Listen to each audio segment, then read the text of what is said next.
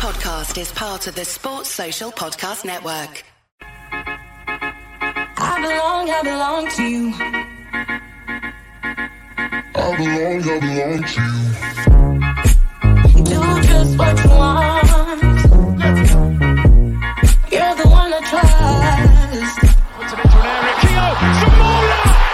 And I always be around when you need some loving, baby. No one else. Put you down.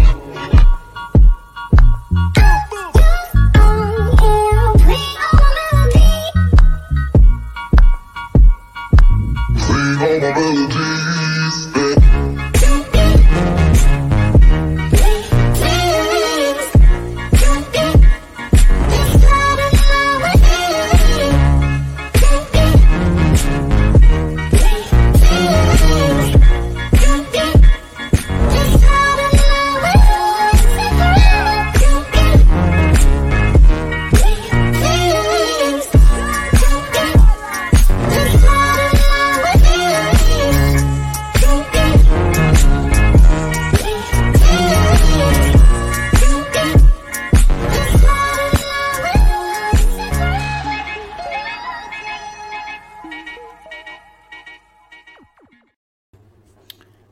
Hey guys, I'm Sai and welcome to Ace Podcast Nation, the home of the Andy Campbell Championship Show. This is episode number 115. The show is available live on YouTube, Facebook and Twitter. Ace Podcast Nation, also your home to many other great shows and series featuring top guests, expert analysts and more. So please give us a follow on social media, subscribe to that YouTube channel, click the bell for notifications, helps us out a lot.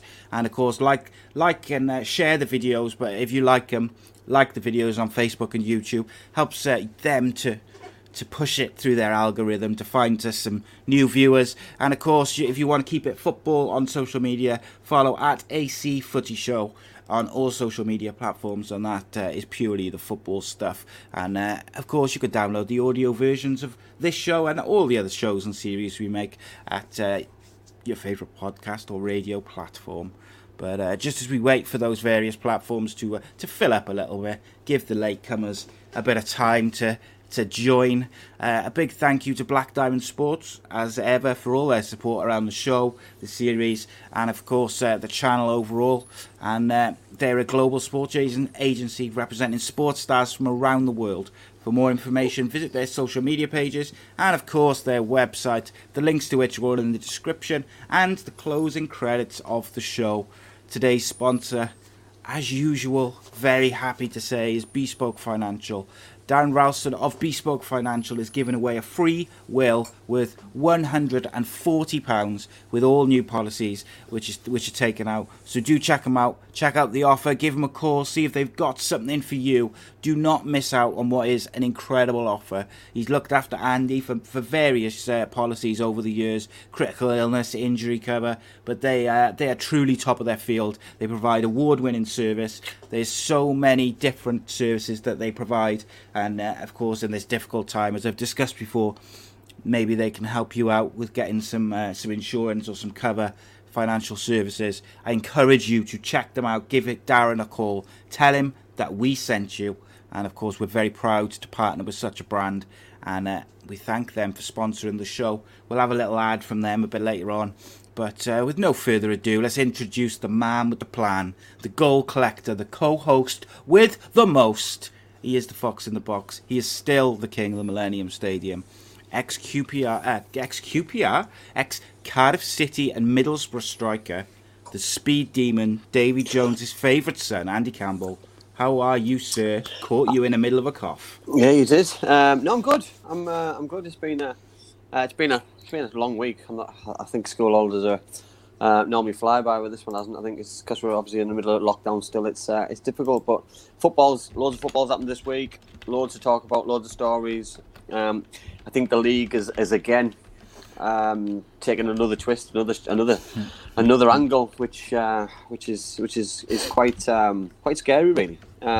What's going on? But yeah, loads have happened. Yeah, there's no league like it, mate. It's simply incredible.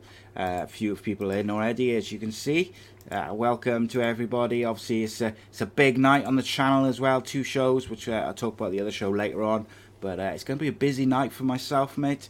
But I think let's start off with some positives, because the next 2 things are a little bit negative. So I wanted to say to you, why don't you, Mr. Andy Campbell, Cardiff City legend, tell these people who is joining us on Monday evening as a guest? So obviously we'll give a sneak preview. I was going to announce it earlier, but I didn't want to have a little bit of conflict with the show, and obviously people think that we weren't doing tonight's show. So we've got another Cardiff City player, Cardiff City legend, and it is Mr. Cowan Griffith, who comes highly recommended by a lot of people. So yeah, really excited about it. You know, especially talking about old Cardiff City, talking Ninian Park. Talking about listen, because everyone goes on about about the 2003, 2004, 5, 6, 7 seasons, and about that Cardiff City wouldn't be where it is without it. But you know what? You can go back further. You've got to go back further, because it's about foundations, and the foundations were laid at those times. You know what I mean? Because that was the time when for me, the foundations were laid for the club to start progressing where they are today. You know what I mean? Because without those times and without Ninian Park. People forget, you know, memories. You know, young fans. It's quite scary, really, that people forget about those times. But you know, I mean, those players should and deserve to take the credit which we got, and I still get to this day. So it's nice to give a little bit back. Mate, I'm excited. So I went on a different podcast yesterday. Football with Brownie. It was good fun, good chat. Check out Brownie's channel. He's working hard on it, and he's really started to pick up a bit of momentum. He talks to a lot of different football channels and stuff. And I had a chat with him and stuff just about how I got into Cardiff City as a youngster and podcasting, all that sort of stuff. It was good. But one of the things which came up was like players which I grew up watching. And Cowan Griffith is right up there. He is like one of the first Cardiff players that I really got in. Like really was like my favourite player. He was one of my first favourite players. Him, Carl Dale, and Chris Pike. Like they were just heroes to me as a young boy. So I really looking forward to Monday. James Hopper says, doing a great job, boys. Thank you very much, James. And you know, everyone's saying hello. Can I just say though, Si, the Rai feedback says the feedback we've had from the viewers is absolutely phenomenal. You know, I mean, the questions which and I'll apologise for me as well, by the way, because I do get a little bit. I'm a super fan. I get excited, and I probably don't let Si get as many questions in as he should. But listen, I just get excited from reading all your comments and certain things. Donna's just put something up funny there, so put Donna's comment up there about Mick McCarthy. So me being me. After Luton Town performance midweek, I put up a tweet on Twitter, a little post on Facebook about I think it was something on the lines of Sir Mick McCarthy, anybody? ? Bit of a joke. Yeah. A few people got a little bit excited, a little bit serious, and started throwing abuse at me. Which listen, no, I don't mind. Really? I don't mind. I'll take it. I give it out, so I will take it. But listen. All I'm saying is people are doing a great job, so acknowledge it when it's there. Because listen, we're all quite quick, and me especially is quite quick to jump on people's backs when they're not doing very well. Yeah, see, it's a weird one. So, like, obviously, last week we passed 250,000 views for the channel overall, which was a big thing for me. And I said that to you at the time, like that was massive. And obviously, like myself, who runs it, but also like you and Danny and Kev and all the people who help out and are involved in taking it where it's going. It was a big thing, like to you know, built from scratch, built on our own backs. We done all the work, and it almost like clockwork. And like all our live chats, all my interactions with people have been so positive. And that's what I was saying to, I think it was Rob and Gavin and a few other people the other week, about what a great community is built. Like everyone, you'll see people in the comments just checking up on each other, having a chat, just stuff like that. And like clockwork on Monday, I had someone throughout the show calling me names and sending me abuse, and I was just like, oh well, there you go. But as I told you after the show, mate, someone told me that as soon as you get a bit of momentum and things start going well, people will start giving you grief. Yeah, and do you know what, Si? I don't mind it. We had a little bit of stick, didn't we? And I'm on about right at the start of the channel about certain things. Some are stupid. I'm not going to go into it and find details, but it spurred us on to go to the level we're at now. And I just want to thank the person who gave the stick out last week, because it's pushes on to another level now. What we're going to do, so. Keep it coming. Keep it coming for me because it's exciting times for everybody, for the viewers. We've got some amazing guests coming up on the Monday. I love doing the Friday. Obviously, I know Si does. That's why we carried it on for you guys. It's short and sharp, and covers all bases for me. Well, I've been speaking to Will a lot this week, which he's just reminded me that I've got to speak to you about something after the show. Remind me. Look, mate, the just the general positivity around it, mate. I got thick skin, mate. I don't care what people say, really. But, like, it just took me a bit by surprise at the time because it's been so positive. Like, at the start, I expected that some people would send abuse or send things or troll because that's just the way the internet is. And I agree not with everyone. I don't expect everyone to like what we're doing or what I do or whatever. I don't expect that. It was just weird that I was on such a high. And Let the haters hate. Let the haters hate. Indeed, mate. Let the haters I don't hate. care. Anyway, let's get into it. So we're going to do a couple of Tell Me Whys, mate, to start. My favourite new little feature this is. I like it a lot. 60 seconds you have to tell me why when I ask you the question. I thought you were going to get...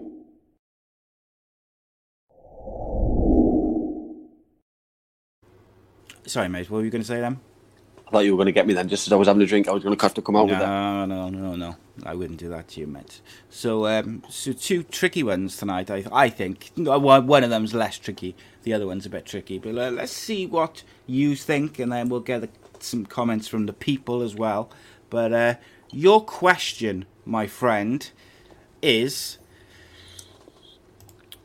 why is anything less than a lengthy ban for Bobby Drysdale not only a cop-out by the FA, but could potentially open the floodgates for players and referees alike? That's the question, and your 60 seconds starts now. I'm going to do a different angle for me. So Darren Drysdale obviously did what he did. He confronted Alan Judge from Ipswich Town. I don't have a problem with it whatsoever.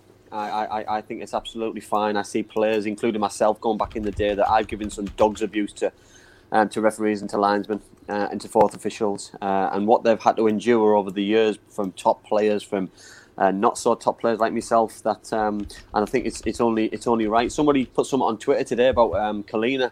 That Collina used to do it week in, week out in Italian football to some big characters, and nothing ever happened to him. FIFA never did anything to him, and that was when people probably would have reacted. The Diego Maradonas, some of the Graham Souness's, all the English players who went over there, Ray Wilkins, etc., and some hard men in Italy. So for me, I think Alan Judge overreacted a little bit. You know what I mean? For me, I thought Alan Judge was out of order with it confronting him for the penalty which he tried to get. And for me, I wouldn't go any further than apology and move on. I know he's been banned from this weekend apparently, so I think that is out of order as well. So that's your time up there, mate. So a couple of things I'd say. I thought that after the game, Judge kind of said, "Oh, it was nothing. There was nothing in it. You know, it was nothing." And it was actually Lambert who blew it up after out of all proportion. My only thing about it, I feel the same as you. Like, I don't really see the issue with it. My only problem is sticking your head out like that is a red card now. So if Judge does that to the referee, so the roles are reversed. Not only would he get a red card, but the FA would give him a lengthy ban. You're talking 8 to 10 game ban to make an example out of him, to tell the players that it's not acceptable to put your head up like that to the referee. Well, only if he touched him, because the referee didn't touch him. He only went in. You know what I mean? Yeah, so it looks worse because he's taller than him as well, so he stood over him. All right, so let me throw you the Alan Pardew incident a couple of years ago when he was Newcastle manager against Hull City. So Alan Pardew went head to head with a Hull City winger after the ball went out for a throw in. Yeah, nothing happened at all to Alan Pardew. You know what I mean? Yeah. And that was worse. That was I agree. But things happen in the heat of a moment. You know what I mean? We're on about a last minute penalty, which which Ipswich needed to get themselves back in the game. So everything was heated. The referee was heated. The referee was in the zone in the middle of the game, and he reacted in the way that he thought at the time was going to diffuse that situation. It didn't diffuse it because other people got involved. But for me, if Alan Judge has said there's nothing in it, move on. Yeah, I think he's the person directly affected. That's the ultimate thing in it. It's like if his forehead had come into contact with Judge in any way, even just a little bit, or even he was like face to face with him, then I think you gotta make an example of him to really hit home that it's not on. As it was, I'm kind of all right with just come on. We're all listen. I don't think what I think as well. You know what I mean? He's obviously not doing a game tomorrow. So the next game, if it's a midweek or the following week, it's going to put more pressure on him. Just let him get back on the horse straight away and let him referee a game tomorrow and get on with it. And just he won't make the same mistake again. Whereas it's not like my brother getting in the chat, is it? But bear in mind, my brother's been sent off more times than anybody I ever know in my life. So he's not a referee's favourite person. Still serving the longest ban ever. He's still suspended, by the way, which he got last year, in middle of last year. For a red card. I think it's one of them things, mate. At the end of the day, like I thought Judge actually, when the referee sort of squared up to him, Judge kind of didn't really react. He kind of just laughed and it was other people, off. It was the other players who made out like he had, oh my god, yeah. And then Lambert being Lambert blew it all out of proportion. He wouldn't have if they'd have got a positive result though. It all boils down sometimes to positive results.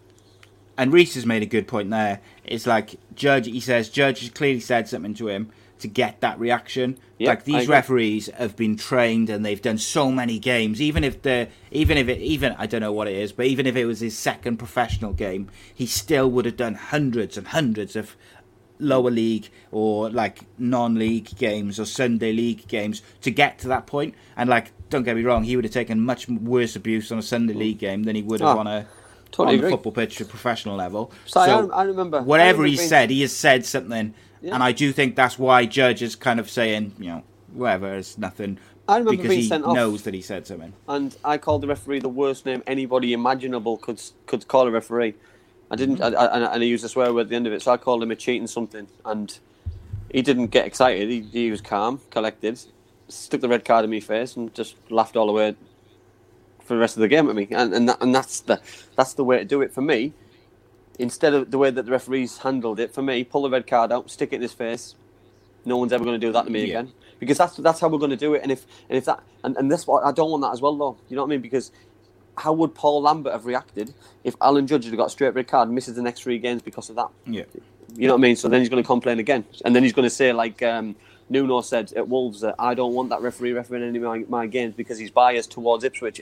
It becomes an issue, becomes a problem.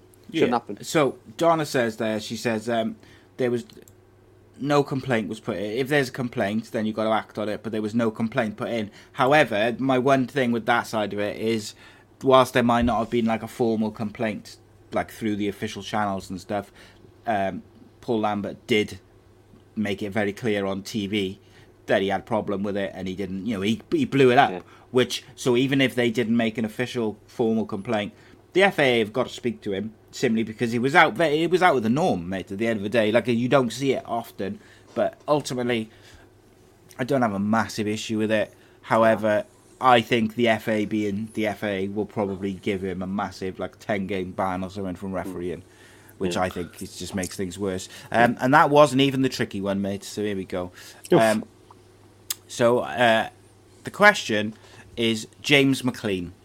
Are people right to blame him for the abuse he takes, including threats to burn down his house, kill his family, kill his kids, etc., etc., etc.? Has he brought it on himself, or is there no excuse? Which obviously there is no excuse, but has he contributed to the situation to the point where he shouldn't have sympathy, basically? Your time starts tough now. in 60 seconds. Listen, the abuse that he's getting is bang out of order. Nobody and nobody's family should be worried that they're never going to see their husband or their dad again during a game of football and get threats like that. They shouldn't be getting threatened at home. The kids shouldn't be getting threatened. It's absolutely vile and disgusting, and I hope they find the people who are doing it. and do something about it. He hasn't helped himself by posting certain things on social media, and I'm not saying it's right. I'm not saying it's wrong. I just think sometimes when emotions are high, to post something at a time when you're really emotional and it is probably bad timing at most. You know what I mean? Just sometimes have a statement from the club, have a statement from somebody impartial, and get your point across in a different way. For me, it's just bad timing, putting things out there. You know what I mean? I know he's made jokes of it and tried to make light out of it by putting a balaclava on things and say he supports certain things and certain movements. But listen, he's made mistakes. But making a mistake and having beliefs that he has is not a reason to want him dead. Time's up, my friend. So, in reference to that, the only reason I'm a bit more familiar with it than I was listening to it on the radio and I was having a look on social media. So he did an Instagram picture of his two of his kids sat on the floor, and he was stood in front of them like a teacher, but he had a black balaclava on, and he said history lesson. And basically he apologised afterwards, and he said, look, I've had abuse and death threats for nearly 10 years now, and he's had Osman warnings where the police come to your house and say there's a legitimate threat to your life, etc., etc. He chooses not to wear a poppy because the troops who were kind of linked to the poppy gunned down a load of people in his hometown, like innocent people. So, of course, and he's never come out and kind of made a big thing of it in terms of saying, making a big thing of that side of it. He's just said, I don't want to do it. Has he reacted to abuse and things over the years? Of course he has. He's a human being. What I don't like, and Reese has pointed it out here, is it's real double standards the way he gets treated, because Nemanja Matic doesn't wear a poppy for exactly the same reason, because his hometown in, I think it's Serbia, was bombed. So he doesn't want to wear a poppy.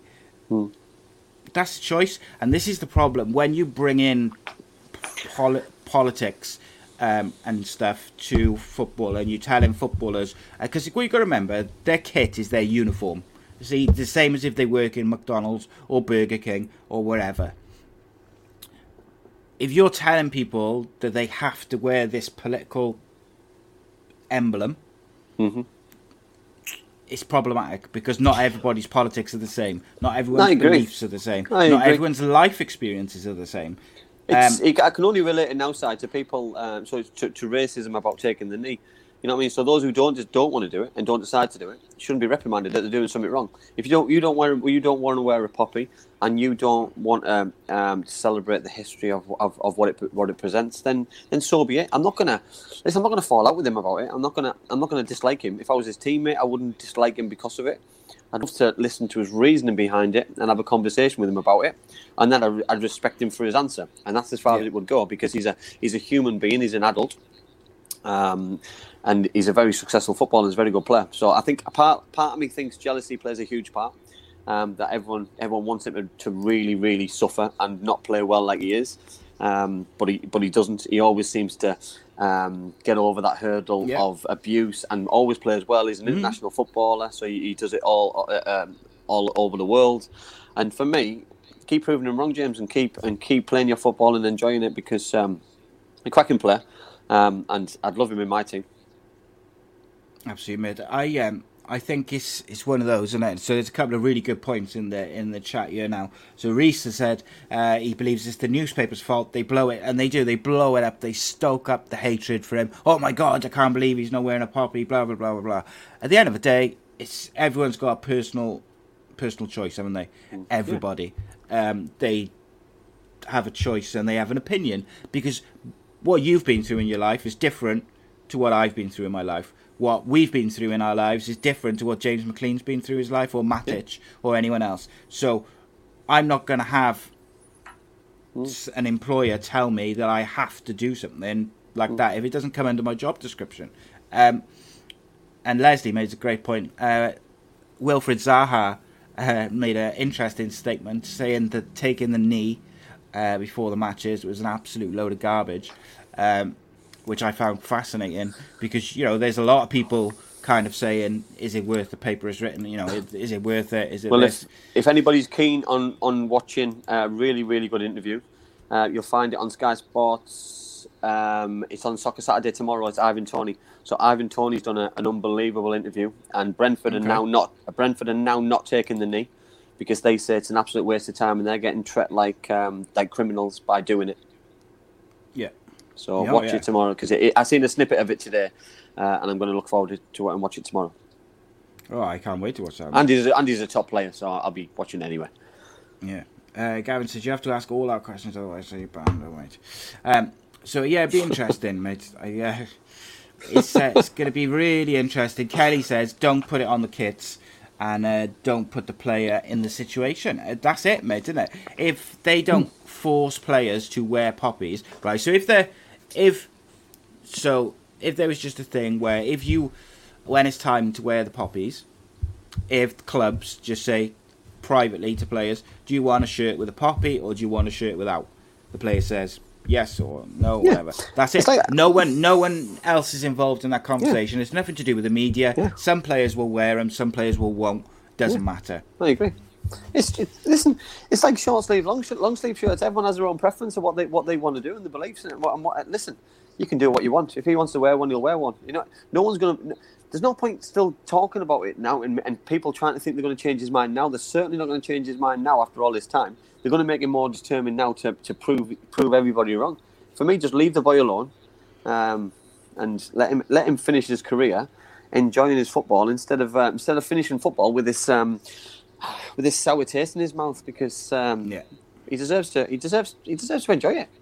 At the end of the day, mate, and like I say all this as someone who wears a poppy proudly, and I regularly do it, and I like what it kind of stands for and that and this. However, if I was James McLean, I'm not entirely sure that I wouldn't feel exactly the same as him.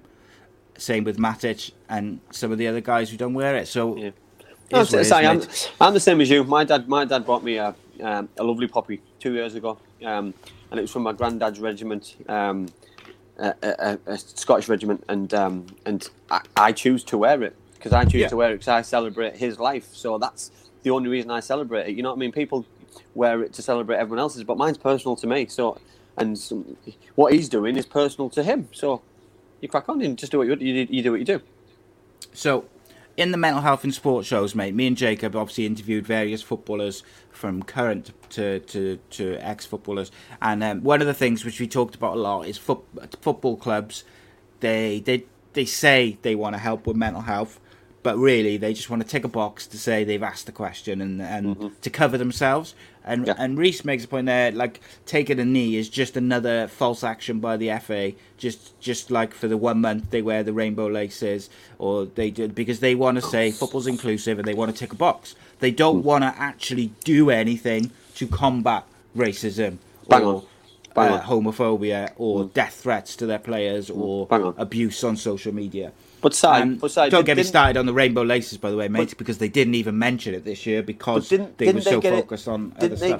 Didn't they get it wrong though? Because they just left it open on when it was, how long it was going to happen for. For me, that they do it for a month and everybody does it, and they do it for a month solid. But then they get to the day, and if individual players want to do it, then so be it. But you can't force everyone to do it. And now because they've dragged it on that long, certain clubs and certain players now have seen it as a negative, and obviously now the interviews are coming out. Wilfred Zaha, and you've got Ivan Toney and Brentford and other clubs now. And for me now, it's gone full circle, and now the problem's bigger than it was when it first started. So that's because of the FA have just thought it's a ticky box exercise, which it never should have been, and it never was in my eyes. But I can see it from a player's point of view. There was a reason for it at the start. There wasn't there? I can see it from a player's point of view.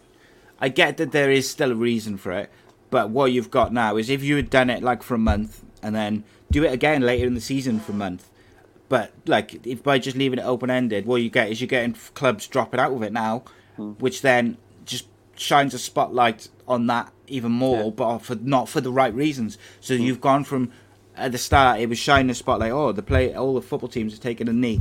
Why?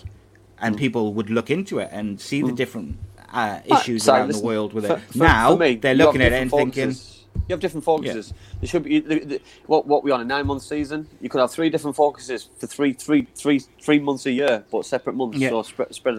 And for me, that would have been such a better idea. But that's another problem. But one thing I did read, by the way, on the PFA, because we're on about mental health and things, we're on about organisations getting things wrong. Obviously, I said on Monday about Jonathan Walters applying for the job for the PFA. I read this morning that Jason Lee, ex-Nottingham Forest player who works for the PFA, has applied for the job as well. So I think there's a big possibility that Jason will get it. And Jason was a really nice guy, and if he's, I've heard he's doing some really good work with the PFA actually. Yeah, if he's honest, and the piece that I read today, if he's true to his word, then I'm quite confident that he'll be able to turn things around. Yeah, hopefully, mate. Okay, let's move on to the championship, my friend. Just very quickly before we go club by club, I wanted to say Ryan Shawcross is leaving Stoke City to go into Miami after 14 years at Stoke. On his day and when he's fit, Ryan Shawcross is a quality defender. Would be one of the best defenders in the championship on his day. I think over the last couple of years, obviously he's had a couple of since his leg break, horror injuries. Yeah. He hasn't quite been the same, but I think into Miami's a really great move for him, and if I was him, I'd be excited. But obviously, we wish him well.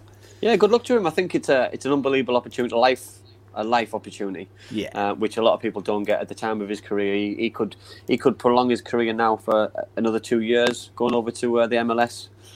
Enjoy it, have a really good life, and never come back to the UK, because you see a lot of people who don't come back after. Listen, yes, I'm not slagging Stoke, by the way, because I live in the second worst town in the world, but it's Miami or Stoke on a cold Wednesday evening, no brainer. Yeah, that's it, mate. That is it. Okay, let's go. We've got, first of all, Wycombe Wanderers. It's been a nightmare week for them. They've bagged some goals, though, mates, over the last couple of games, so that's one positive. Yeah, but it's one thing scoring goals, but you've got to pull the results what go with it. Obviously, they went to Huddersfield Town away from home, got the victory what they wanted, but then the last minute goal from Derby County, which would have probably finished off a really, really strong week. But left a big hole in their season, because that was a 6-pointer. You know what I mean? They can't afford to drop points against sides like Derby County. Yeah, the teams in and around them, isn't it? Yeah. But Joe Jacobson, by the way, against Huddersfield was spectacular. Yeah. Do you know what, Si? He'd be in my championship team of the year. Will he stay in the championship? Will he move clubs? I know he's just signed a new improved deal, long-term contract at Wycombe to be in the championship, but players are players. Players want to play at the highest level they can for the rest of their career, and you know what I mean. I keep referring to Joe as young Joe because he's younger than me, but he's still 30. You know what I mean. So he's not going to want to drop down to League One for too many seasons. Leslie says he's glad you live in the second worst town, Andy, because he lives in the best. He doesn't. And just some people saying they'd rather. What a way to finish his career, mate, isn't it? Garen says he'd rather live in Florida than Stoke. So totally agree. But yeah, Wycombe and Joe Jacobson, mate, would 100% be in my team of the year at the moment. His form has been sensational, and I would be very surprised actually if he stays at Wycombe if they go down, because I know he is a bit older now, but I'd be amazed if like a championship club wouldn't take a punt on him. You know, as what a left back to get, you get still got a good few years in him. Yeah, not just a left back from his side. It's what else he gives you is delivery on set pieces, his free kicks. He's, you know what I mean. There's no better player in that division who's set the amount of goals or scored the amount of goals that he's got from that full back area. Yeah, spot on, mate. Next up, Birmingham City. Oh dear, bad week. To be honest, I'm surprised he's still got a job, because some of the rumours are coming out of Birmingham. Well, we talked about it, I think 2 weeks ago, mate. Yeah, we did. Yeah, I think it was Cade asked who the next manager to go was, and I'm sure I'll get to my prediction in a few teams. But yeah, I'm surprised he's still got a job. Obviously, lost to Luton Town at home 1-0. Lost to Millwall 2-0. It's the lack of goals side, because they don't let a lot of goals in, because Aitor's teams don't go forward that much, and he's always quite preserved in the way that he sets teams up, but the season just looks horrific for them. And you know what I mean, I watched them against Middlesbrough about 6 weeks ago, and they absolutely wiped the floor for Middlesbrough. And it's like he put in his best performance against his whole team because it meant more to him, and the rest of the season doesn't matter. But that's not the case. The Birmingham are a huge football club, and if they're not careful, you know what I mean, because it's a difficult one. If they sack the manager and it doesn't work out, and they get relegated, then they're in a...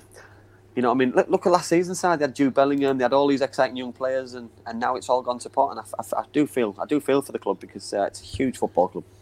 But you mentioned there about his teams don't concede many goals. That's one thing that surprised me is the amount of goals that they have conceded this year, because he's conceded more than what you would normally associate with his teams, which obviously creates a problem then, because he's not a very attacking manager. So they don't score a lot of goals. It just, do you know what I mean? It's very, it creates an issue. But you look at the league table, they're 23rd in the division, and they've let in 5 more goals than Brentford, for example, who were second. You know what I mean? So and they've lost more games, so they haven't let that many goals in. It's just they don't score any goals either. I mean, for me, and they've got the forwards to score goals. They've got Hogan for me. He finished the season last season. Yeah, fantastic. Jukovic. You know what I mean? Is Jude Bellingham that much of a miss for them that they rely that much on him? I can't see it. I don't know what's going on, so I can't really give anyone the answers. Craig makes a good point there. He says, if Birmingham go down and Coventry survive, who's playing in their stadium? Yeah. I don't know what's going on with Coventry Stadium. I tried to find out if they're going to go back to where they are, but they'll probably still share. Yeah, they'll probably still share. There obviously won't be a local derby there anymore. Not in the league anyway, unless they get each other in the cup again. But yeah, it won't be a good playing at the feel. Ricoh Stadium at the moment. Yeah, rugby. I wasn't sure if there was anything going on with this. Yeah. And James makes a phenomenal point. Jude Bellingham obviously was a massive loss to Birmingham because they had to retire his shirt. That's how much of a loss he was.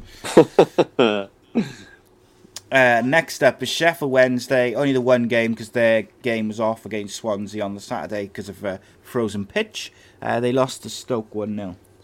Yeah, it was a late goal. I thought they did pretty well. They created a few chances. They probably should have been ahead, but an 83rd minute winner by Fletcher, and it just turns into another bad week because they just can't get ahead of themselves. And so I always refer back to the 6 points because I've just got a feeling they're going to finish safe by about 3, 4 or 5 points, and it's going to be heartbreak. And for me, it's going to open the can of worms because if my team gets relegated because of it, lawsuits. Yeah, it's not going to work. It won't help. So for me, I think the best thing for the EFL is if Sheffield Wednesday either rip the league up and fly out of it, or they go down because it's going to open a huge can of worms.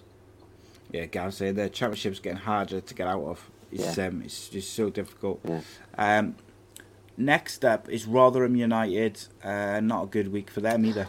No, a terrible week. But saying that, they probably played 2 of the best sides on current form in the league. Obviously, Cardiff beat them the week before. But obviously, they played Bournemouth and they got beat 1-0 the other night.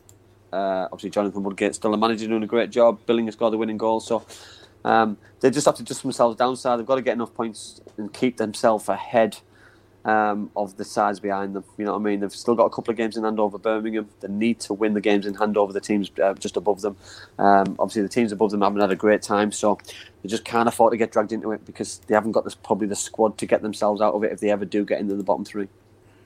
Yes, I think so, mate. Next up, Coventry. Yeah, not a great week. Obviously, lost to Cardiff City the weekend, 3-1. I thought they were all over the place defensively, and I've been Mark Robbins' biggest fan this year. I thought he set his side up really well. I thought they were defensively all over the place. Set pieces especially, I think Cardiff bullied them, dominated them. And then in the week, Norwich were just too powerful. Experienced players came to the fore, and I thought they were fantastic. Pookie again. You know what I mean? You can't keep the man down when he's that good form. But Coventry, same thing against side. I mean, two dominant sides, 2 sides who should be up there. For me, take it on the chin, go again, try and win the next game. 100%, mate. Huddersfield. Town. Yeah, they played Wickham, obviously lost. And then I watched the Middlesbrough game during the week. They went ahead very early and then crumbled. I thought they were absolutely diabolical. I thought they were all over the place defensively. I was impressed with the centre forward in Penza. I thought he was lively. I thought he got in dangerous areas. But then once Watmore scored his very good goal, and then Ashley Fletcher scuffed in his penalty, which the keeper should have saved. I think Huddersfield will be very disappointed with that week because they've had such a good season compared to what they had last season and the season before. So they just need to make sure that they don't get dragged into it. But they've gone, I think, 7 or 8 league games now without a win, which will be quite worrying for the manager considering the start they had. Yes. Oh yes. Forest. Considering last week's side, they won 2 out of 2. This week, no goals scored. A 0-0 draw against Bournemouth, which I don't see is a bad result.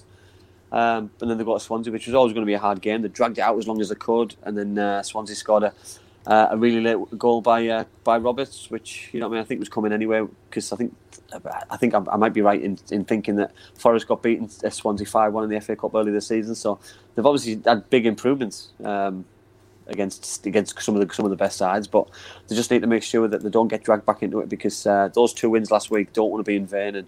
And this week was always going to be tough with the sides that they play. But when they play the teams in and around them, they need to make sure that they pick up some points because they've got Blackburn tomorrow and then Rotherham, then Derby. So they've got some opportunities to big games. Yeah, to get some points, some much needed points. But so have the other teams as well, by the way. Indeed, mate. Indeed. Next up, Derby County. They had a good week. Yeah, fabulous. Yeah, I watched them on Saturday against Middlesbrough. I thought Middlesbrough were dominated by Derby. I thought Wayne Rooney's tactics, his team selection. I thought Colin Kazim-Richards was outstanding. Led the line really well. He's really impressed me. He obviously doesn't have the legs anymore, but he's got the experience. He holds the ball up. He's aggressive. And Derby's set pieces caused Middlesbrough quite a lot of problems, especially the corner which he scored the goal from. I thought was excellent. They did it again against Wickham, scored again. So maybe that's something to watch out for. But I think Wayne will be pleased. 2-2-1 victories. He won't care about clean sheets as long as they're winning games. But the last minute goal against Wickham, 2 points, I might keep them up. Oh yes, it could be some big games.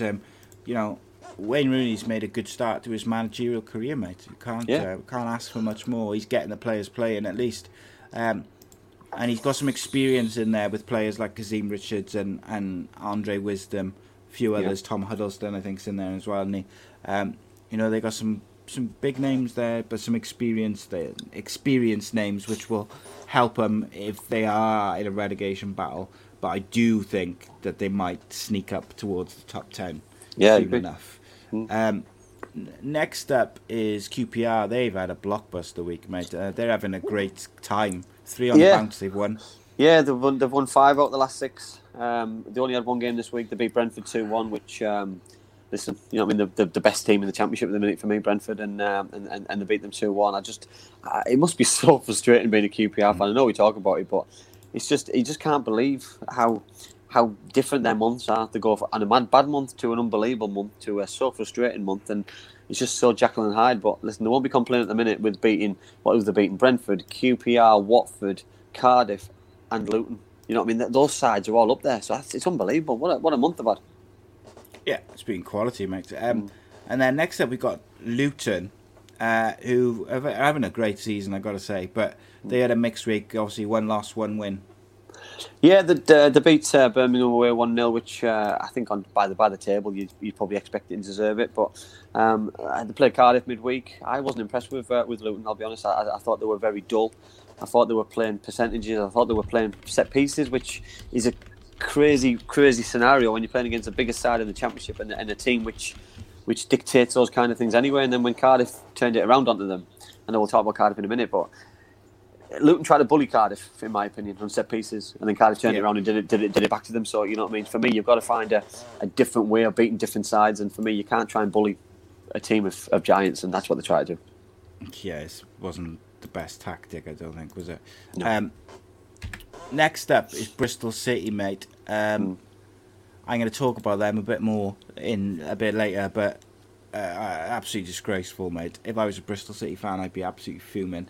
Their players down tools this week. There's no other way to say it. Especially against Watford, getting beat 6-0, I thought it was absolutely diabolical, and you could sense it. I sensed it a few weeks ago when I think it was Kade who asked me who I think the next manager was going to be, and I didn't hesitate in saying Dean Holden, because I see in his body language, I see his players just look disinterested. Against Cardiff City, they were dire, and they only got beat 2-0. Against Watford, against Watford, they were absolutely disastrous, and they got beat 6-0. And there could have been more and should have been more. You got the next home game, Reading, men against boys, and I feel sorry for young managers, because this might have a huge impact on somebody ever getting a job again, and you put your trust in players, you know what I mean? And all you ask sometimes is just players to run around. And what I saw this week is players who didn't want to run around, and sometimes you're best off putting a bunch of kids in who will run around, because some of the experienced players there just looked like the down tools. And what'll annoy me even more side tomorrow is when they play Barnsley tomorrow, and you see players running through a brick wall because they're trying to impress a new manager. I'm not in for that. It's not for me, that. Yeah, have a bit of pride in yourself. Do your job to the best of your ability, whether you like your manager or not. I don't like that at all. It winds me up big time. But we'll see now, mate. As a Cardiff fan, I wasn't devastated. Listen, I know Dean, and I feel sorry for him, and I know him personally well. And I'm disappointed for him. You know what I mean? There's been a couple of young managers, or too many young managers, getting the sack and losing the jobs, and you know what I mean. It's there's not a guarantee that they're going to get another one. No, and the players will keep getting their clubs. They'll keep getting contracts. They'll keep getting money. And the managers, the young managers particularly, if they don't have a good start to their career at big clubs in the Championship and the Premier League, they can often kind of tail off. And I think that is one of the reasons why we do get like the same sort of managers doing the rounds of various clubs. Because the young managers, if they don't get off to a rip-roaring start in their managerial career, it's difficult for them to get chances. Look at Paul Ince, did all right for a season and then floundered. And I don't think he's managing anymore, mate. No, he works in the media now. And that's what I mean. You need these young managers to keep going. Gary Neville didn't fancy it after his stints. It's reputation, sake. You know what I mean? Because do you need your reputation to be tarnished? You know what I mean? You've worked hard all your career to gain this reputation. Then all of a sudden, your reputation. Roy Keane. You know what I mean? Why do you need to ruin your reputation? You work so hard to get a good reputation, and all of a sudden it can get evaporated in 20 games, and you could be, you know what I mean, you could be ruined, and you're not near the game that you've loved forever. And I've seen it myself. You know what I mean? I didn't get back into management because of reputation. So your brother asks, should Jonathan Woodgate get another chance? Well, Neil should know that he's already been given a chance, because he's already manager at a club, and I'm going to talk about it soon. Here we go. Next up, Preston North End. Keep watching, Neil. Keep watching. Stay with us. They beat Blackburn, which surprised me. To be honest, I was quite shocked that they beat Blackburn. No, I can't work anybody out at the minute though. Because then Preston, who seemed just where they go forward side, I really like it. I think they got beat by Watford as well. I think they did good business bringing in Ched Evans. They've got the three behind of Johnson, Barkhazen and Sinclair, and I think there's no three better players behind, but they need to be consistent. They can't just expect Scott Sinclair to turn it up or one of the others to do it. They've all got to come to the party together, and they've all got to do it consistently. And if they do it consistently, they'll be up there, but they need to do it more. 100%, mate. You mentioned Blackburn there. They're next, and I think I cursed Blackburn. They were my pick at the start of the season to maybe get up in the playoffs or certainly be up there. They've lost 2 games in a week again. It's not doing well for them at the moment. No, is their manager under pressure? Yeah, well, I saw something today. It was David Dunn put a tweet out today saying stick with him and things. And for me, I don't like it. I don't like people, ex-players, ex-managers, because he's an ex-manager at Barrow, putting more pressure on a manager. Is he looking for the job? For me, I think he'd probably get the job, wouldn't he? Well, but just a hero, but Tony Mowbray for me he's a very good manager. He's brought the players in. You know what I mean? Yes, they've lost the last 3 games. They've lost against Barnsley. They've lost against Preston. They've lost against QPR. But for me, give him more time, give him an opportunity. The players come good. He needs a stable side. He's got Bradley Dack back. I know Stewie Downing was back in the side. Armstrong scoring goals for fun again. So they'll come good for Tony. Yeah, they got the squad there now. It's just about working out his best team, and then I think they could get some momentum. But they've got a results business, mate, as we've discussed previously. On that note, Millwall, mate, on fire. They've won 3 out of the last 4, and they are scoring for fun. Yeah, well, obviously, we said, didn't we, last year Gary Rout he had a great start. He did a really good job. Then all of a sudden, I think the start of the season, he had a really tough time. He's found it difficult to get some of his players playing. Jed Wallace hasn't been playing. He's been on the bench. He came on at Reading at 1-0 down. They turned it around. They won 2-1. I know he set Matt Smith's goal up, and then at home against Birmingham, he got on the score sheet. So, they need their big players. They're not inundated with star players, Millwall. So for me, you've got to get your star players back on the pitch playing well, and Jed Wallace is their star player, star performer. Oh yeah. And it's no surprise that he scored after 3 minutes against Birmingham, because when he's playing, and my old favourite saying, how can you score goals when you're sat on your backside? You know what I mean? He can't. Yeah. He can't. But if he's on the pitch, I fancy him to score goals all the time. Yes, indeedy, my friend. Barnsley next up, mate. They've had a fabulous week. They beat Brentford on Sunday 2-0, which I didn't see coming whatsoever.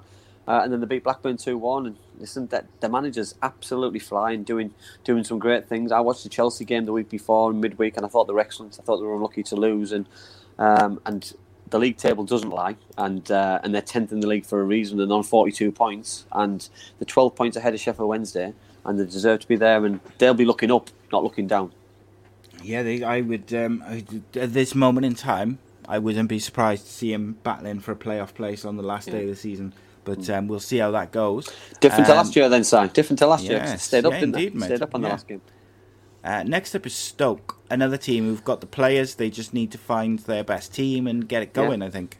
Yeah, difficult. But then when you take a beating on Saturday like they did against Norwich City 4-1, it must dent confidence, because you've got the best side on the paper, or one of the best sides on paper in the Championship. But then when you're just not playing very well, or it's not doing it collectively, it's difficult. But they got the result against Sheffield Wednesday, so I think they were always going to find it hard against Norwich, but they knew they needed to beat Sheffield Wednesday.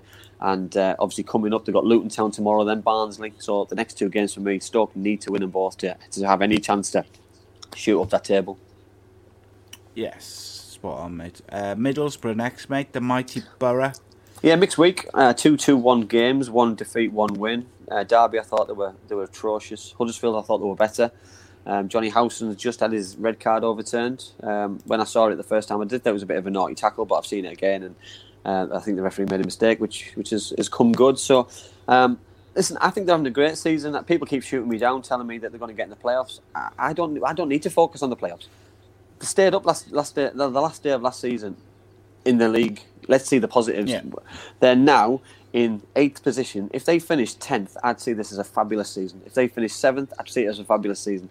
I don't see them being able to sustain and getting in the playoffs. I think there's too many better teams in this league, and that's my own opinion. I'm a Middlesbrough fan. I love the club. I'd love them being in the Premier League, but there's got to be progression. Last year to this year's progression. Next year is a progression again, and I expect them next year to get in the playoffs. Yeah, I think the problem is not a problem, but like once you get to like 7th, 8th, and you're in touch and distance of the playoff places, and you're getting to the last couple of weeks, you are disappointed if you don't make it. And if you do make it to the playoffs, I believe that anything can happen. It doesn't matter if there's better teams there, because psychologically it's about who can get a result over those 3 games. Yeah, totally agree. Gaz says, are we going to do a final day watch along like we did last year? Yeah. Most likely, I'd think. Yes. It was good fun. I enjoyed it. I think so. Yeah, I did. I really enjoyed it. It was different and something that we'd never tried before. But yeah, I'd like to do it again. Indeed, mate. Next up is the mighty Bluebirds. Mccarthy for Sir Mccarthy. Anybody? Listen, Si. Another fabulous week. 3-1 against Coventry City. Set pieces galore. Attacking players galore. Goals galore. Attacking player galore. And then Luton Town, I thought it was a very professional display. Even in the first half, I thought, they defended really well. They worked hard, closed them down, stopped Luton playing in good areas against a good side. And then second half, they put them in the bed with 2 clinical finishes. I thought the first goal was absolutely fantastic from Wilson. Just bent it in around the defender. And then the second goal obviously took a little slight deflection, but you take it all. You know what I mean? You've got to give credit to the manager and the players because they were going nowhere until Mick McCarthy took over. Absolutely fantastic decision to replace a manager with somebody of mixed experience for me. Yeah, I mean, my question is, and it was, I was annoyed about the chaotic nature of his appointment. It didn't feel like there was any long-term planning. Yeah, it's a results business, mate. But mine's still a length side. Mine's still a length. I'm still questioning the length of the contract. Why? For me, he's doing well now. Give him another. He's going to get a 3. He's going to give a 2.5-year contract now. Give him it then. That's what they're going to do at the end of the season. So it'd be interesting what they do. I've seen a few people saying like they're eating humble pie about it. Like I'm not quite there yet because before he came in, I thought Cardiff were going to be in a relegation battle. So you can't knock it. Like 6 wins or 6 games and unbeaten. He's doing phenomenal. It's a results business. Cardiff are winning. They're scoring goals. Johnny Williams is now fit again as well. Happy days. But as a Cardiff fan, I also know how quickly it can go bad. So we'll see if it lasts to the end of the season. My other worry, or my other peeve with his appointment is, I felt like they could have done it 2-3 games earlier because it was obvious that Neil Harris was going to get sacked. The team was struggling. If Mick McCarthy got this reaction, say 2-3 games earlier, Cardiff would be even further along. Yeah. And I do feel like they'd left that too long. Everyone could see the writing was on the wall. The players weren't playing for him. So why wait? I agree. But there we go. I agree. Next up is Bournemouth. They're having a good time of it as well.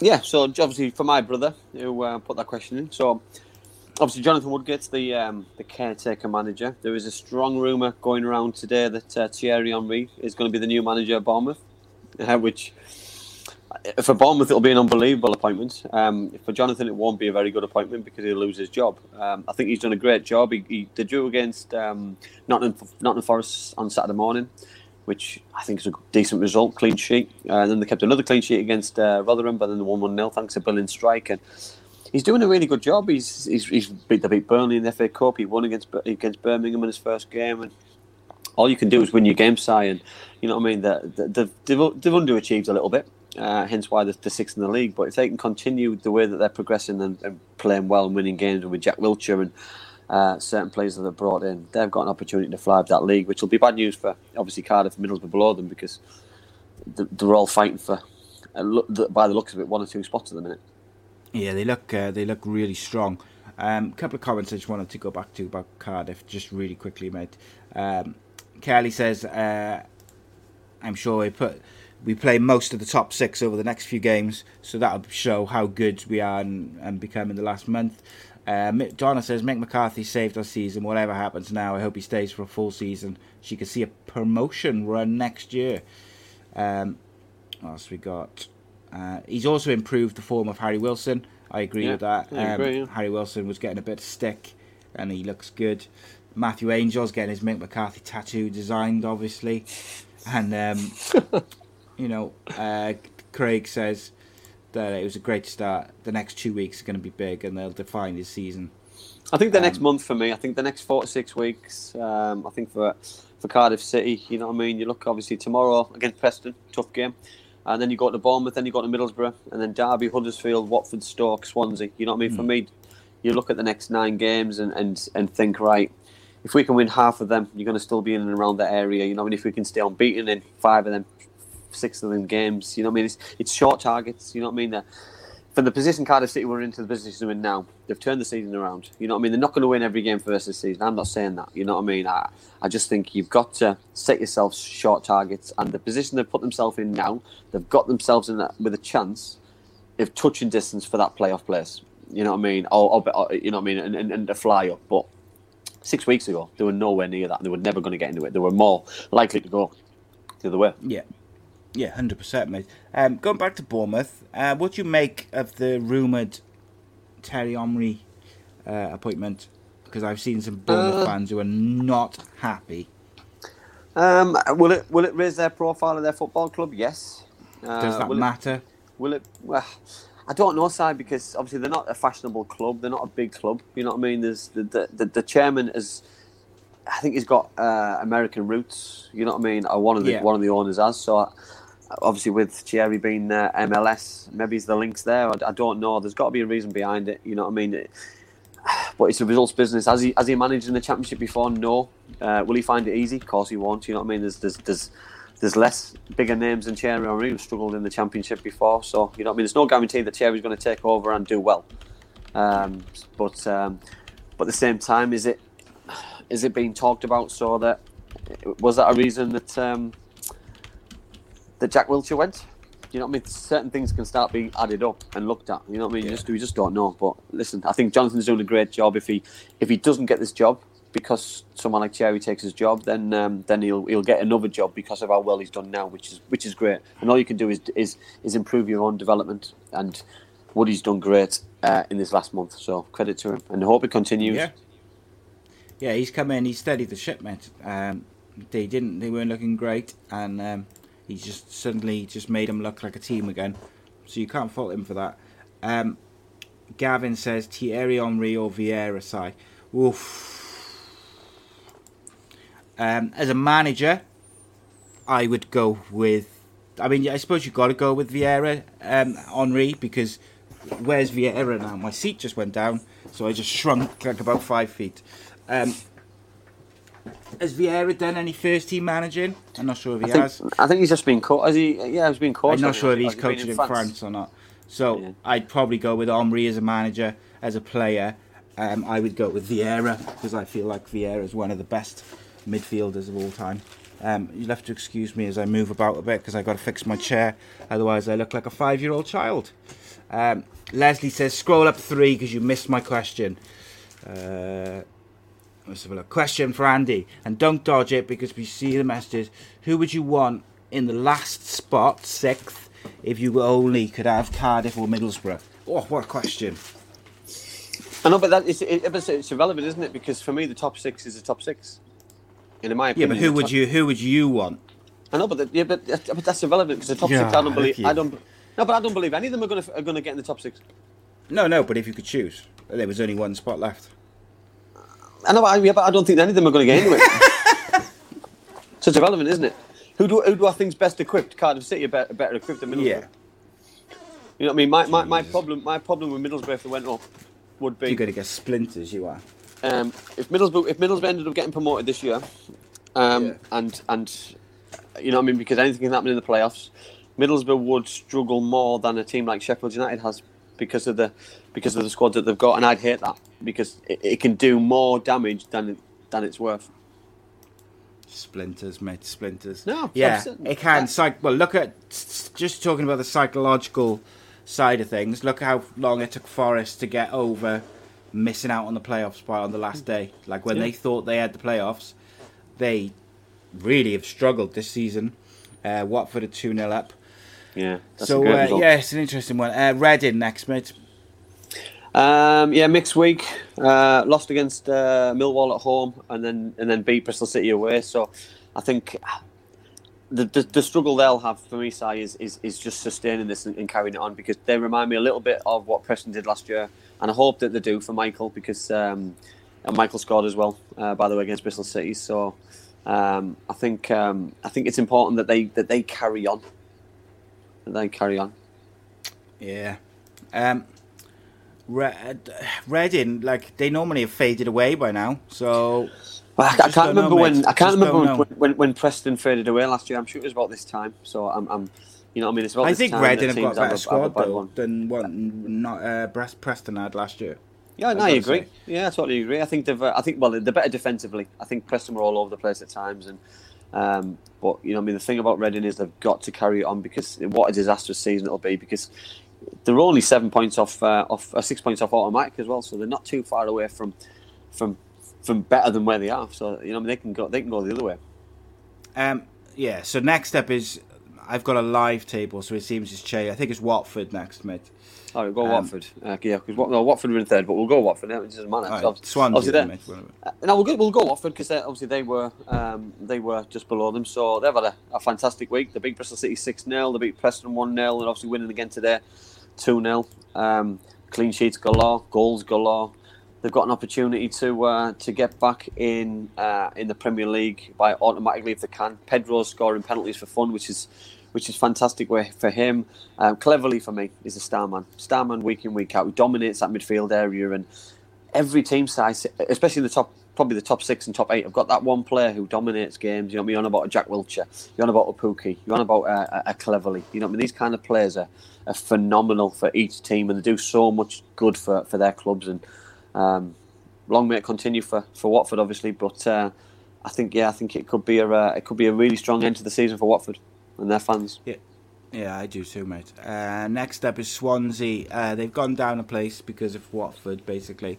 And they only played one game, didn't they? They're a good result against Forest, though, mate. Yeah, great result. 1-0 clean sheet. Late winner. Made up some ground on Brentford. Yeah. So I think, listen, they're going to be up there. They always are. They've had a fantastic season this season. They just need to continue it the way they're doing it, and doing it the Swansea way, like everybody tells us, is the right way to do it. But they are due a bad spell as well, by the way. So I am waiting for that to kick in, because everyone else has had a sticky part to the season. I don't think Swansea have had theirs yet. Yeah, everyone seems to have had a wobble.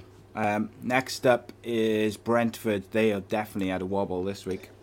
Yes, two defeats. One against QPR, one against Barnsley.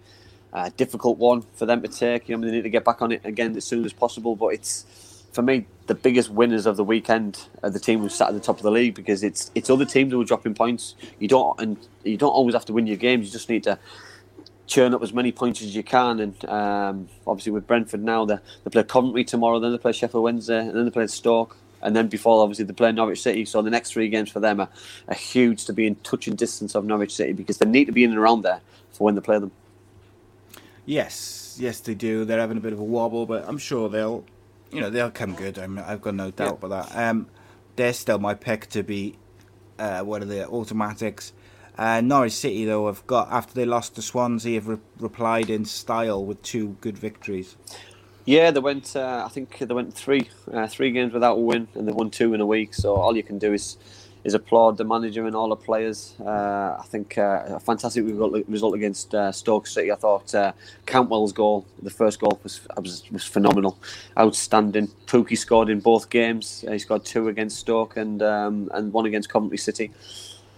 And Buendia scored in both games as well. So I think a clean sheet, another one for Ben Gibson, and Grant Hanley at the back. So they're getting it right at both ends, and if that's their sticky patch out the way, then they're going to win the league. I think I predicted they were going to win the league, and I'll still stick by it, because I think they're the strongest side, the strongest club for me. Yes, indeed. So Leslie's on one. He says, if you had to pick between Swansea and Middlesbrough, who would you pick for the last spot in the top 6? That's irrelevant though, because Swansea potentially going to go top 2. That's. You're like a politician, mate. It's just listen, Leslie. Right. So you're obviously going to win the league. I don't know who's going to finish second. I'm going to go Watford, and then it'll be Brentford, Swansea, Reading, and Bournemouth in the playoffs. So, boom. There's my division.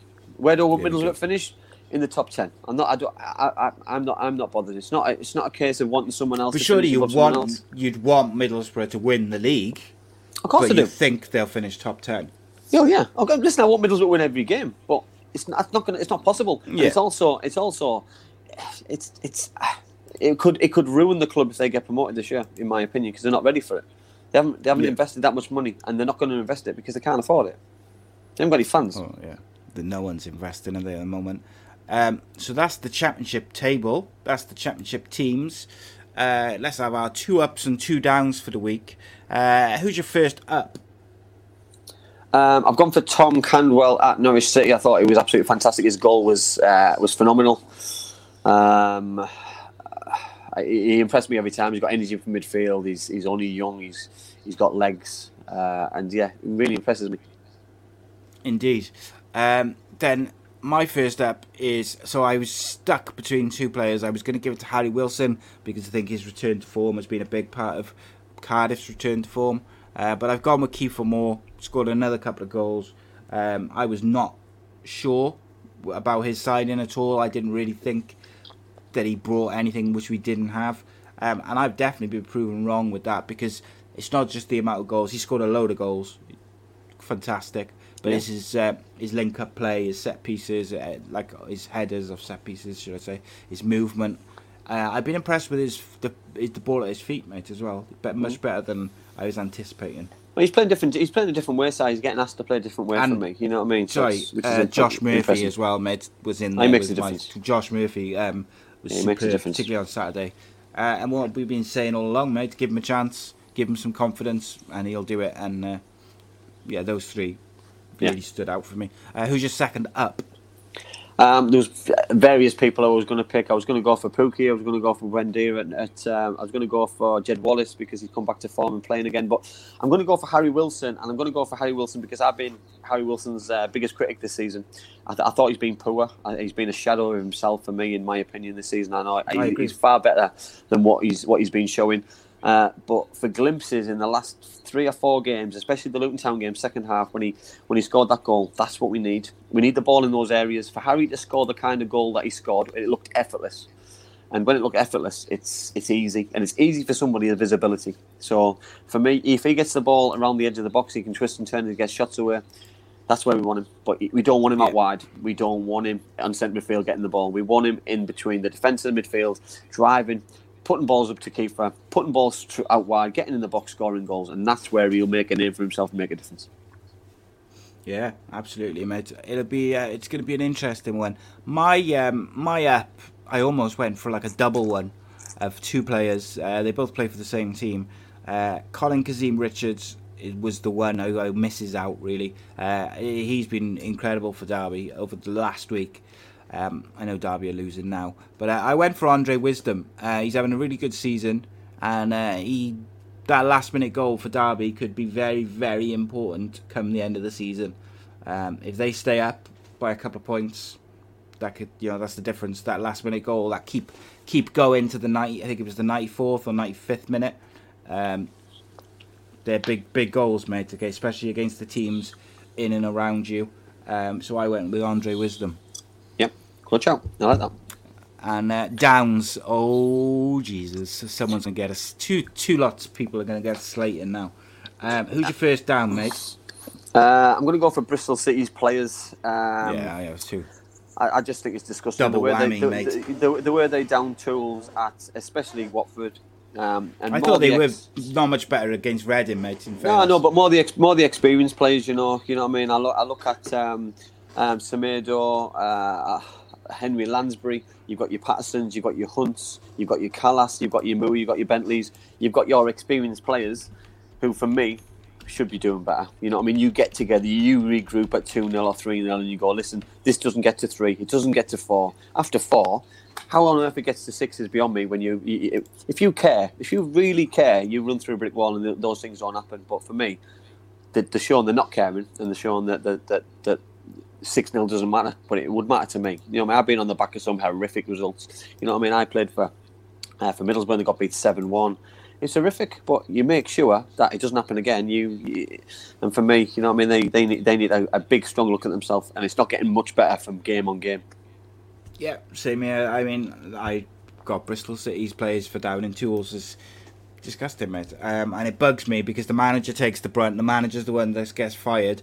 How many managers have Bristol City been through in the last couple of years? So, at what point do we start asking questions of the players? You know? And it's not just about whether they're good enough. Let's ask the questions about their attitude when things are not going their way, when they're not getting picked, or when the form's not good. If they're not doing everything they can for their teammates and their club and the fans, then maybe we should look at getting rid of them instead of the managers constantly. But I'm not a Bristol City fan, mate. Reece has just put a question in there about how much does a manager's ability to inspire you come into it. And for me, listen, if I look to the touchline and I see a manager stood there with his arms folded, or he's sat down and he's not barking orders, for me that shows that he doesn't care. For me, if I've got a manager who's constantly on at players, he cares. And I want to hear that. I want to see that. I want him visual. I want him heading every ball. I want him tackling every tackle. I want him shooting every shot. I want the manager being fully involved, like the players are. And for me, look at Mourinho's, you look at the Fergies, you look at Jurgen Klopp's, you look at the Guardiolas. Are you telling me they don't care? You can tell they care because it's visible. You know what I mean? It's visual every single time they go on that pitch or on the sideline that they care. And for me, I just think it says a thousand words when managers look like they don't care. Yeah, 100%. Reece says Lee Johnson was sacked unfairly. He felt the board sold several key players from under him, then went and signed players from further down the league and expected instant success. He's doing a good job, by the way. He just got to Wembley yesterday for Sunderland as well, so fair play to Lee. Yeah, you can't fault him. Donna says Mccarthy's always barking orders. So let's have a look then, shall we, mate? Who's your second down? I've gone for the referee in the Middlesbrough against Huddersfield game, Simpson, and I can't fault him in a way. But then, for me, don't just pull a red card out and give a red card willy-nilly to Paddy McNair. You've got to take a little step back, listen to advice, go to the linesman, go to the fourth official, get some advice before you just start. That could define people's season, because if Middlesbrough didn't get the 3 points which they deserved because of 9 minutes of playing with 10 men, it can have a huge impact for me. You know what I mean? And I was quite critical on Alan Judge and referees getting a fair crack, but then it's got to go the other way as well. And if referees are pulling cards out willy-nilly when they're not sure, 100% sure, then for me you've got to take the stick as well. Yeah, spot on, mate. My second down, I went for Birmingham City's defence specifically because I just felt they were so naive in the 2 games this week, making schoolboy errors. You got to be better than that, particularly when you're fighting relegation. You know, these are not just terrible players, but they were making terrible mistakes. And when you look at their defence, you know, they've got like Neil Etheridge in goal, they've got Pedersen at left back, they've got Friend. George Friend is a vastly experienced former Premier League player, isn't he? Yeah. Not George Friend, sorry. Is it George Friend? George Friend, yeah, ex-Middlesbrough. Yeah, I thought it was. But they've also got experienced players protecting the midfield, like protecting the defence in midfield, like Gardner, Adam a couple of others. Yeah, there's some boys there who know what they're doing, mate. And I felt like in both games they were very naive, and that's how teams go down, mate. I totally agree. And listen, I was really excited to see the appointment of Aitor. I was really looking forward to doing it as he brought players in who worked for him last time and expecting him to be able to do it again. It doesn't work like that, unfortunately. Those players are 3 or 4 years older than they were when he played for them last time, and football's evolved a little bit, and yeah, maybe it's backfired. Some of his signings, what he's made. Yes, indeedy, mate. So that's us. Obviously, Monday we got Cohen Griffiths joining us, Cardiff City legend. So it's going to be a really interesting show because obviously Cohen Griffith is from the era before you, really. So I don't know if we've had a player from that era really yet, like the sort of 80s and like early 80s. Like we've had some players from the 90s, from the current time. Oh, we had Jim Platt, Jim Platt, maybe 70s, 80s, yeah. So it is going to be an interesting one. I'm really looking forward to that. So I hope everyone will join us on Monday, 7:30 live. But the entertainment's not over. Join us in about 25 minutes at 9:15. Super Kev Unscripted episode 8 is back. So crack open a drink, come join us for some randomness. Gonna have a good old chat with Kev about all things that get sent in. Basically, we've had a couple of Dear Kevs where people ask Kevin to advise them on their day-to-day problems, which is always interesting. We've got some Would You Rathers and some other stuff. It's always good fun. Join us 9:15, and me and Andy will be back Monday for more football talk, more guests. And of course, you can get the fight show every Wednesday. We had a wrestling show yesterday. Loads of good stuff. I'm also interviewing or doing a show with actor Chris Johnston on Sunday. That'll be out at some point in the next couple of weeks. He's been in some really big British films, so I'm really looking forward to that. It's going to be a good show because he's a top lad. His dad used to play for Middlesbrough. Did he? It was his dad or his granddad, I forget, but one of them. Yeah, he's got links to the borough. He's a diehard Borough fan. So that'll be interesting. That was my Borough accent, mate. It was good, wasn't it? That was good. That was better than mine. Proper. Ladies and gentlemen, thank you for watching. Thank you for the comments. Thank you for the questions. Thank you for your time. Hopefully you will join me in 25 minutes for a good old laugh. Andy, as always, it's a pleasure. Yeah. Massive have a thank good you weekend. to the boys and girls at Black Diamond Sports. And, of course, Bespoke Financial and Dan Ralston. Please check out Bespoke Financial. Tell them we sent you. And get involved. See you Monday, mate. Cheers, guys. My mummy and daddy have been talking about life insurance. It sounds like something to protect my brother and me, but I don't really understand. Then my Auntie Louise told mummy about Bespoke Financial Teesside. She said they're a local company who helped her with her life insurance. Mummy got in touch, and because they're based locally, a man called Darren was able to come to our house. He was really friendly. Darren stayed for a cup of tea and made it all really easy to understand. He said that life insurance will protect our home and family if anything bad were to happen. Like if mummy or daddy got sick, then we'd get enough money to take care of us, and our house would be paid for so it wouldn't get taken away. After an hour, Darren said goodbye and mummy and daddy seemed a lot happier. Once it was all sorted, we could all relax and watch a film together as a family. I don't know why they didn't do it sooner.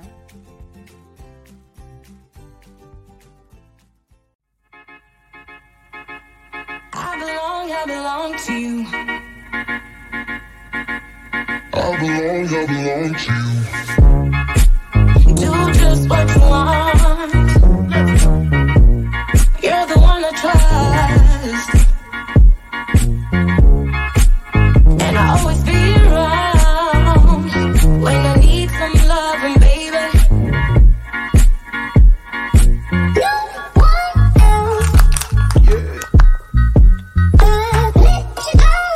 Put you down.